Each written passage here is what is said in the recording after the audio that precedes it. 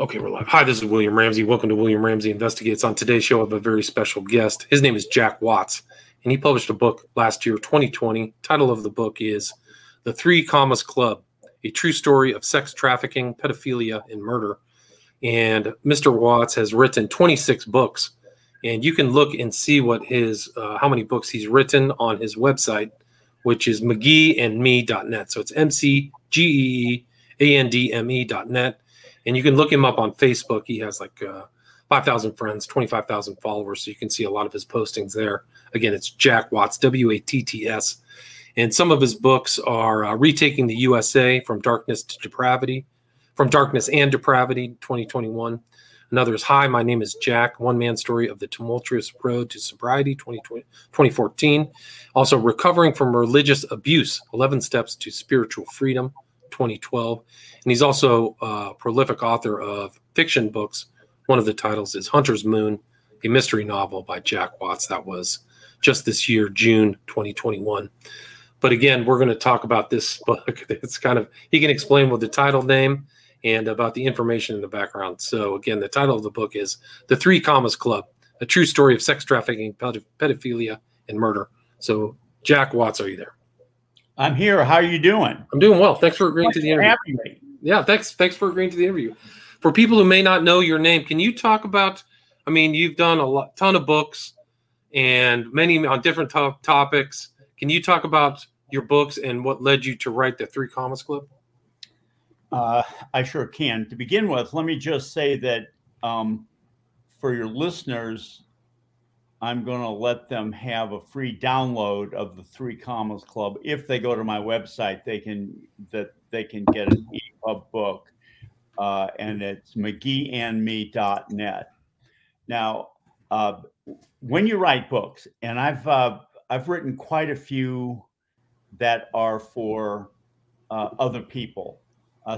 Several of those haven't been published because they wanted them for their families and things like that. But when you write books like I do, and you have a lot of people, particularly on Facebook and the social media, people say, Jack, if you just write my story, we could make it into a movie and make $1 million. I mean, I have heard that so many times, I can't even tell you. At any rate, one of my friends that I knew fairly well said that to me. And because I knew her pretty well, I felt like I should just sit down and start listening to her story. And when I did, and she began to divulge what happened to her, and she and I had gone to dinner several times over the years. I was so stunned, horrified, and intrigued that I decided to write the book. And the title of it, The Three Commas Club, it comes from if your wealth is so great that there are 3 commas in it, it makes you a billionaire. So this is about an entitled group of billionaires who think that it is within their purview, within their right to traffic underage girls, have sex with them, hold them hostage, and in some cases, even kill them.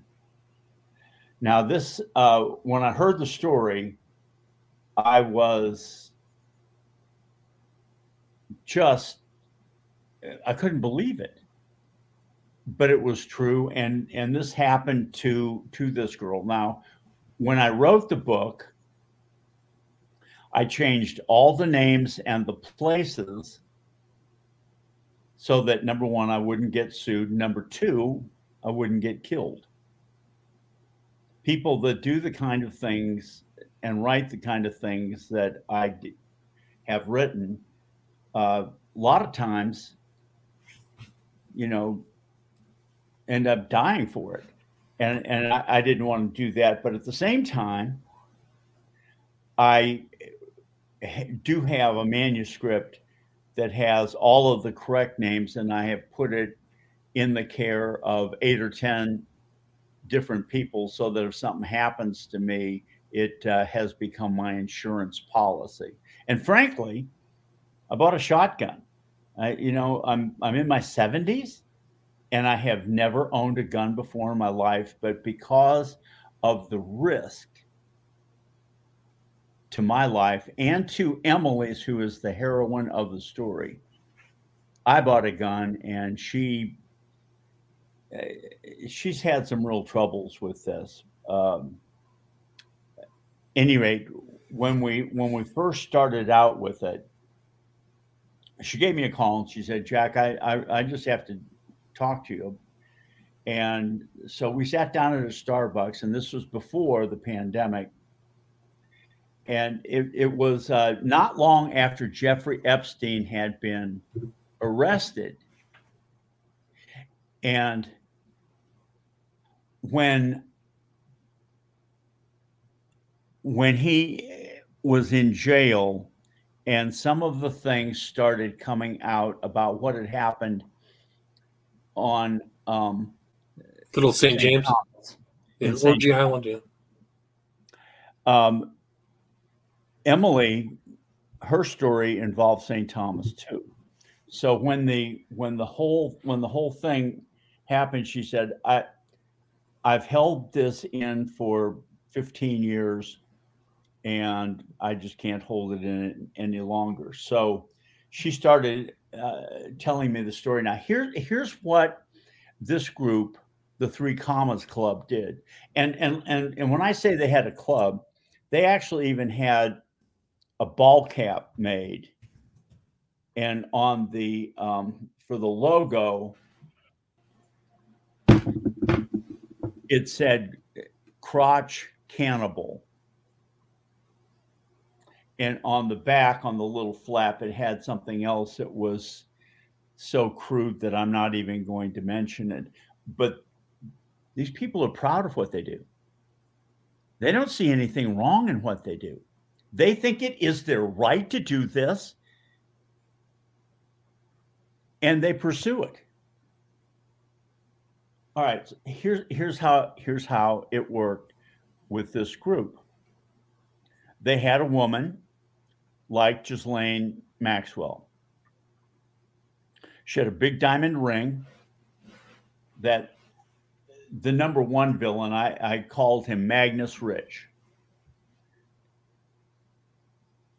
He gave her a diamond ring so that she could pose as his fiancée, even though he was married and had children at the time. She would go and find these runaway girls, primarily in the panhandle area of Florida, Pensacola, Destin, Panama City, in that area, runaways. And she would befriend them and say, how would you like to work at a 5-star restaurant as a hostess on St. Thomas for the season? There will be lots of rich men there that can help you become the actress that you need to be,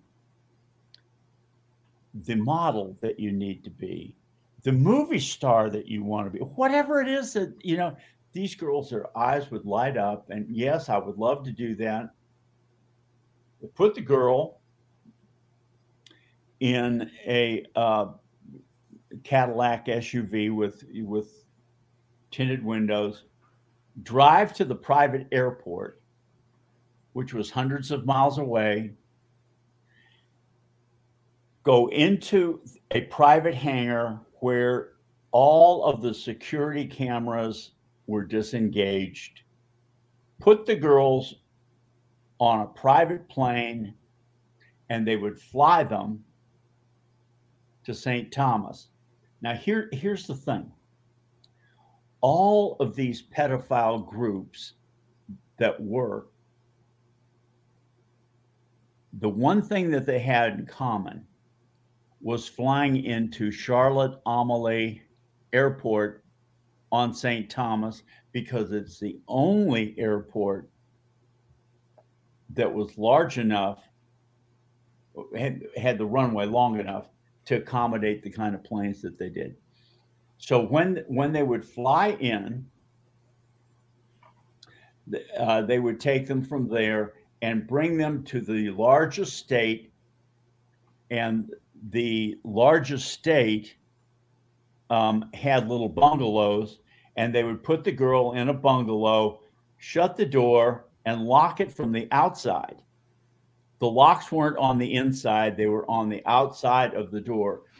This was the particular thing that triggered Emily, because that was one of the facts that came out when Epstein was arrested.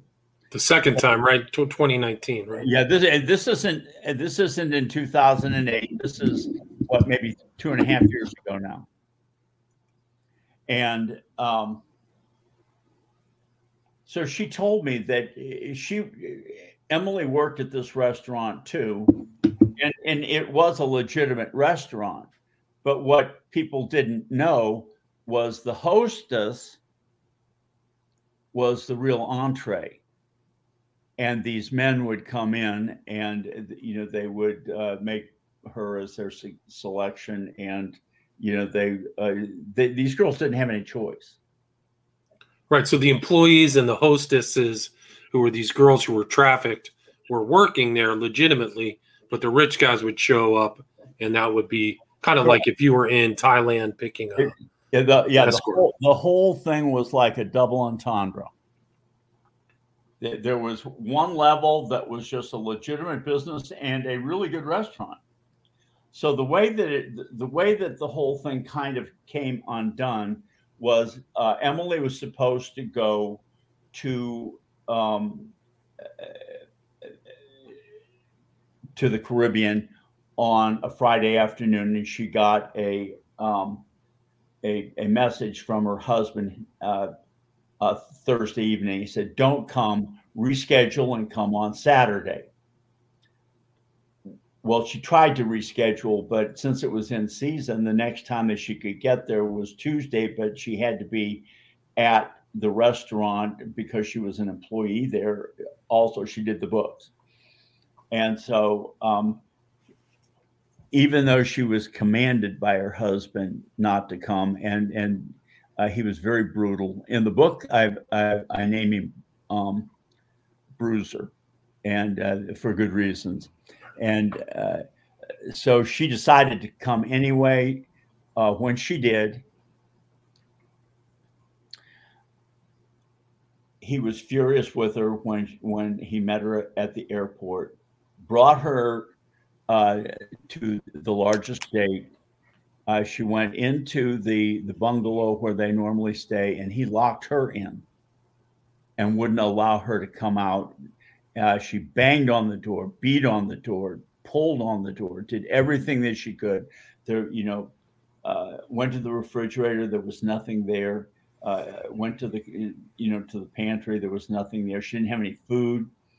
Nobody came the entire evening, night, and so she finally went to sleep. When she woke up the next morning, she was, as you can imagine, fit to be tied. She pulled on the door one more time, and because she pulled on it so many times, the lock was compromised and the door opened. And it was like, okay, I'm out. So she walked out, and she was going to go to the kitchen in the large compound and to get a cup of coffee. By this time, it was about 9 a.m, and whatever the emergency had been the evening before, she was off and didn't have any idea of what was happening. As she's walking up the stairs past the pool, she hears this large grunt, and kind of like when weightlifters, do a snatch and jerk, and then drop the weights, and it startled her. So she turned around and looked, And these two huge men, she said they were as big as sumo wrestlers, were carrying a girl, and the girl's head was back, long hair dragging, feet dragging on the ground. And Magnus Rich came out and threw two shoes at her. Both hit her, but she didn't move. So Emily said, "Oh my gosh, I think that girl is dead." And she pulled behind a pillar to get out of sight. Her husband saw her, came running at her and hit her like he was a linebacker, taking out a runner. She staggered, but she didn't fall. She went back to her room, no coffee, nothing to eat, anything. Locked herself back in and just sat there shaking. About 1:30 that afternoon, her husband came, opened the door, put all of her clothes in with the suitcases that he had kept from her. No phone, nothing, no phone cell service or anything. And said, your lunch is ready. You need to take a shower, get ready for work. And they need you there early. You need to be there at 3:30 this afternoon. And so this huge no talk rule developed between them. And it's just kind of that environment. Like, I've done a lot of studies on Epstein, Nygaard, who was in the Bahamas, and a lot of these kind of stories all play out. The compounds, mystery people, cleaners. The Caribbean has a real underbelly, and you talk about like this. The restaurant served a variety of different purposes too, right? It did, and it was situated on a cliff that was where fishermen went and fished below, commercial fishermen. And Emily thought that these girls that when they were, because they would work for a week or two and then you would never see them again. She thought they were being murdered. Now, the one we're pretty sure was dead. And this got so she told me when she told me the story, and the initial thing that your listeners would say, well, why didn't she come forward? Well, it's because her husband, beat the living what out of her numerous times. One time going so far as to take a broken Scotch bottle that he smashed and disfiguring her vagina with it, for which she nearly bled to death. He, ended up having to bring her to a hospital, but not to the emergency room where she would be admitted, and where there would be, law enforcement, but through a side door, and someone who was not a physician sewed her up and was paid a large amount of cash. And because that happened, it seemed like this is something that they had already established because it happened before. So she's telling all of this, and I make the commitment to write it all out, and then Epstein's murdered. Now, your listeners, or a lot of people would say, well, they say that that he hung himself. It really doesn't matter whether he did or not, as far as I'm concerned about this, because she was so convinced that he killed himself. That he was murdered. Murdered, yeah. Yeah. Well, you kind of have that position too, right? I think he was murdered. I don't think he committed. Yeah. That is my position, and I'll tell you why it's my position. When the two police officers, custodians, both fell asleep, they did a toxicology on them and found that they had sodium nitrate. Or is it sodium nitrate? Is the laughing gas what dentists give you to sedate you? What is it? In their systems, so right. it was piped in. Nitrous oxide. Nitrous oxide. So to make them go to sleep. So right. that's why they fell asleep. I mean, and the only people that could do this, capable of doing this, would either be the CIA, the FBI, or MI6. And MI6 because of the potential, with the royal family. Right. Duke of York. Right. Yeah. Andrew. So, I mean, so this is just like, any rate. But it's important because it shows that all these girls came forward after Epstein died. So they were all way too scared until that moment. And I think it ties into this story too. This kind of environment of fear. Terror. Terror. Better word. Absolute terror. So Emily said, I'm done. I've changed my mind. I don't want to do this. I don't want a book. I don't want it out there. I don't want to get killed. I just want, I just want it all to go away and to keep the shades drawn and hide and fear the rest of my life. And of course, here I know all of this stuff, and it's like, well, wait a minute. We made an agreement that I would write this, and I got to do that. We've got to tell the authorities about this. And no, Jack, I'm not going to do it. I just absolutely don't want to do it. I've changed my mind.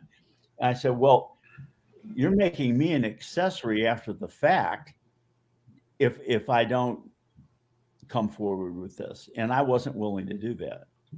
So I finished it without her. And then one of my friends called who was running for office, and I had I'd put a little post up telling people they ought to vote for her. And she saw it. She's, oh, Jack, that was so nice of you. I really appreciate that. She had been a state rep for a while, and she was a lawyer, and she was running to be a Supreme Court judge. So I said, do you have a few minutes? Can I tell you a story? And so I briefed her about everything that I had done. And of course, she was just mesmerized, just like I hope your audience is. And she said, well, I agree with you. You have no choice. You can't sit on this, and you got to come out with it. So she called the U.S. attorney, the deputy U.S. attorney for the state, and told him all about it. He said, well, I want to talk to Jack. So the next morning, I got on the phone for 45 minutes, and I talked to the deputy U.S. attorney for the jurisdiction that this would be in. And now let me just say one other thing, and kind of go back here for 1 minute. When they would take these girls to the airport, to the private airport where the jet was, and this wouldn't be like a major airport like LAX or Hartsfield Jackson, but the bigger private airports that are around. And they would bring them in and they would fly them to St. Thomas. But because St. Thomas is the U.S. Virgin Islands, it's not taking them out of the country. So there were no passports required. There was no going through customs or anything of the nature. So this really made it sweet for the pedophiles. All right. Now, getting back. So I talked to the U.S. attorney, and he said, well, I want to have an interview with you and Emily with the FBI present. Can you arrange that? And I said, absolutely. So I call her and she just went nuts. I'm not going to talk to the FBI. I'm not going to talk to, and you shouldn't have told them. What are you doing? I mean, she was scared, big time scared. Well, it's probably very wise to be scared, considering that Epstein was an informant for Robert Mueller back in 2007. I don't know if you're aware of that. But. Well, so she wouldn't do it. I called the U.S. attorney back and said, it'll take me a little bit while longer to get her to be willing. And in the interim, he talked to the FBI, and they called and asked me to interview. So I went and sat down with two agents for close to 2 hours, went through every single thing. I felt really good about it. This is, the only thing necessary for evil to triumph is for good men to do nothing. That has been, my motto for my whole adult life. And I was glad, to put all of this out there and to just be straightforward with it. And what happened after that 2-hour meeting with the FBI? Not a damn thing. Zip. Zero. Nada. Not even a return call. Nothing. Not a thank you. Thank you for sharing your information. That was the worst of the whole thing. When I just don't get it. When I was a kid, one of my favorite shows was Ephraim Zimbalist in the FBI. I love that show, and I believed it, and I believed in them. And sometimes I'll listen to Sean Hannity on the radio, and through all of the stuff with Comey and Mueller and all the rest of it, he would say, well, the top echelon is rotten, but 99.8% of the FBI is straight. I don't believe that anymore. I don't. I have zero confidence in our secret police. Zero. I just don't see it. And after Epstein, these people are still doing things like this. Now, they aren't doing it in St. Thomas. All of this happened from 2003 to maybe 2008, once Epstein was originally arrested in Palm Beach, right? He was arrested in Palm Beach originally, right? Yeah, Palm Beach County. They sold what they were doing down there, left the islands completely because they thought that they would be exposed. Right. Now, you said they were terrified when he got arrested. Like it was like a rock got dropped in a puddle and reverberated through the Caribbean or whatever. Well, and of course it is true. And Epstein was not just liked by them; he was venerated. He was the LeBron James of perversion. They referred to him as the gray-haired dude. I mean, just like King James, the gray-haired dude, and they replicated the things that he did, and now they're operating in Las Vegas. All of these pedophiles, that's kind of that's the happy hunting ground for these predators.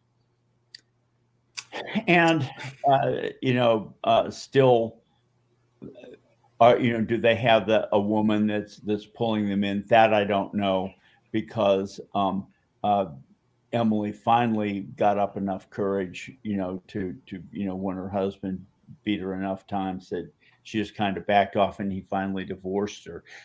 In when he divorced her, he pulled a gun on her, put it to her head, and said, "Go online and get a cheap divorce thing, and we'll put down the terms of it." And somehow in the United States, even, I mean, I don't care how bad some of the things are, you can't get away with that in the United States of America. Have a divorce at gunpoint. Right. Yeah, I mean, just crazy stuff. And where's the story at now after the FBI did nothing? It's just, have there been any additional events? Well, they not any additional events that would involve either Emily or me. I put all of this out for the express purpose of saying this is the kind of thing that happens. It happens all the time. These children that come across the border that are unaccompanied, they're almost all sex trafficked. This is evil on steroids. Yeah, Epstein. You think Epstein was taking kids from Venezuela up through the Caribbean, kids from Mexico to up through New Mexico. So just all kinds of stuff. So there's really dark, evil stuff going on. And frankly, the value of little boys at this point is even greater than young girls, because there's so much homosexual perversion and pedophilia. So as the depravity escalates, these men are doing whatever is right in their own eyes with impunity, and law enforcement is looking the other way. Looking the other way, right? I mean, and Ghislaine is going to trial, I think, in November, so it's only like 4 weeks away when she starts. So that might expose a lot of additional information. But you might think so, William, but that's not the way. Last week, there was a court order that, and all of her contacts were supposed to be revealed last week. How many of them have been revealed? Probably none. I don't know. None. Tell me. None. Yeah. None. So these people, and of course, that's what the 3 commas is all about. They are hyper wealthy, and they will use any and all of their power and influence and wealth to hide their depravity. Yeah, Epstein was known to have $560 million in his estate. I wonder what else that they couldn't find, like those were his above board findable assets. So he was at least halfway there to the 3 Commas Club. And where's the best place for people to read this whole story? Well, it's on Amazon. So, that's where I put it.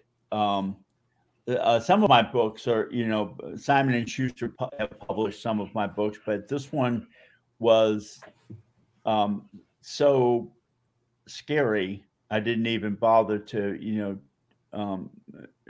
use a literary agent to try and find a publisher, and I wanted it out there, and I was so I thought that I'd be safer, and Emily would be safer if we got it out there and lots of people read it. And of course, personally, I'm more interested in people reading the story than I am in making a couple of bucks. That's why I'm, put it up on McKeeandMe.net for your audience to go ahead and, if they want, they can, just download it and and read it.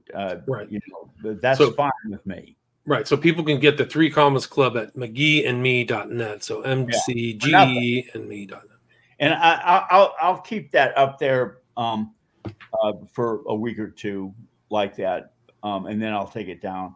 But I just I think it's so important for people to just see for themselves. I mean, it's not an easy book to read. I mean, most of you can't put it down, I can assure you. Well, let me ask you, you read it. I read the whole thing, yeah. I mean, it was fascinating. To me, it sounded like a completely legit piece of what's going on in that Caribbean environment, and probably has been happening for the last 40 or 50 years. It fits in with all the stuff at Palm Beach, all the people in the Caribbean, the ultra wealthy, transnational interests, tax evasion you talk about, so I think it's all there. And abuse, just really abuse, and almost like above the law attitude. So, yeah, it's all in this book. You know what else is interesting is that once I put this out and women started reading it, they have contacted me, so many of them, about stories of things that have happened to them, and it's been overwhelming, really. I never, ever, ever, ever thought that that I would go down this direction, but I felt led to once I didn't think I had a choice. It's just like, I got to use my talent for things that are worthwhile. Well, yeah, no, it's a worthwhile story. So again, the author is Jack Watts, and the title of the book is The 3 Commas Club, a true story of sex trafficking, pedophilia, and murder. Jack, thanks so much for your time. Really appreciate it. People can go get this book at his website so you can read through it. And it has great reviews. I think you have like 76 5-star reviews on Amazon. So people definitely are enjoying reading it. Yeah, I get good reviews usually on all of my books, but there are a couple of people that gave me ones because they, I think because they're on the other side of it. Might be. Well, I get the same thing. There's other people on the other side of me. I got tons of 1-star reviews, but I think people can kind of figure it out. But Jack, I got to run. Thanks so much for your time. I appreciate it. God bless you. God bless you too. Take care.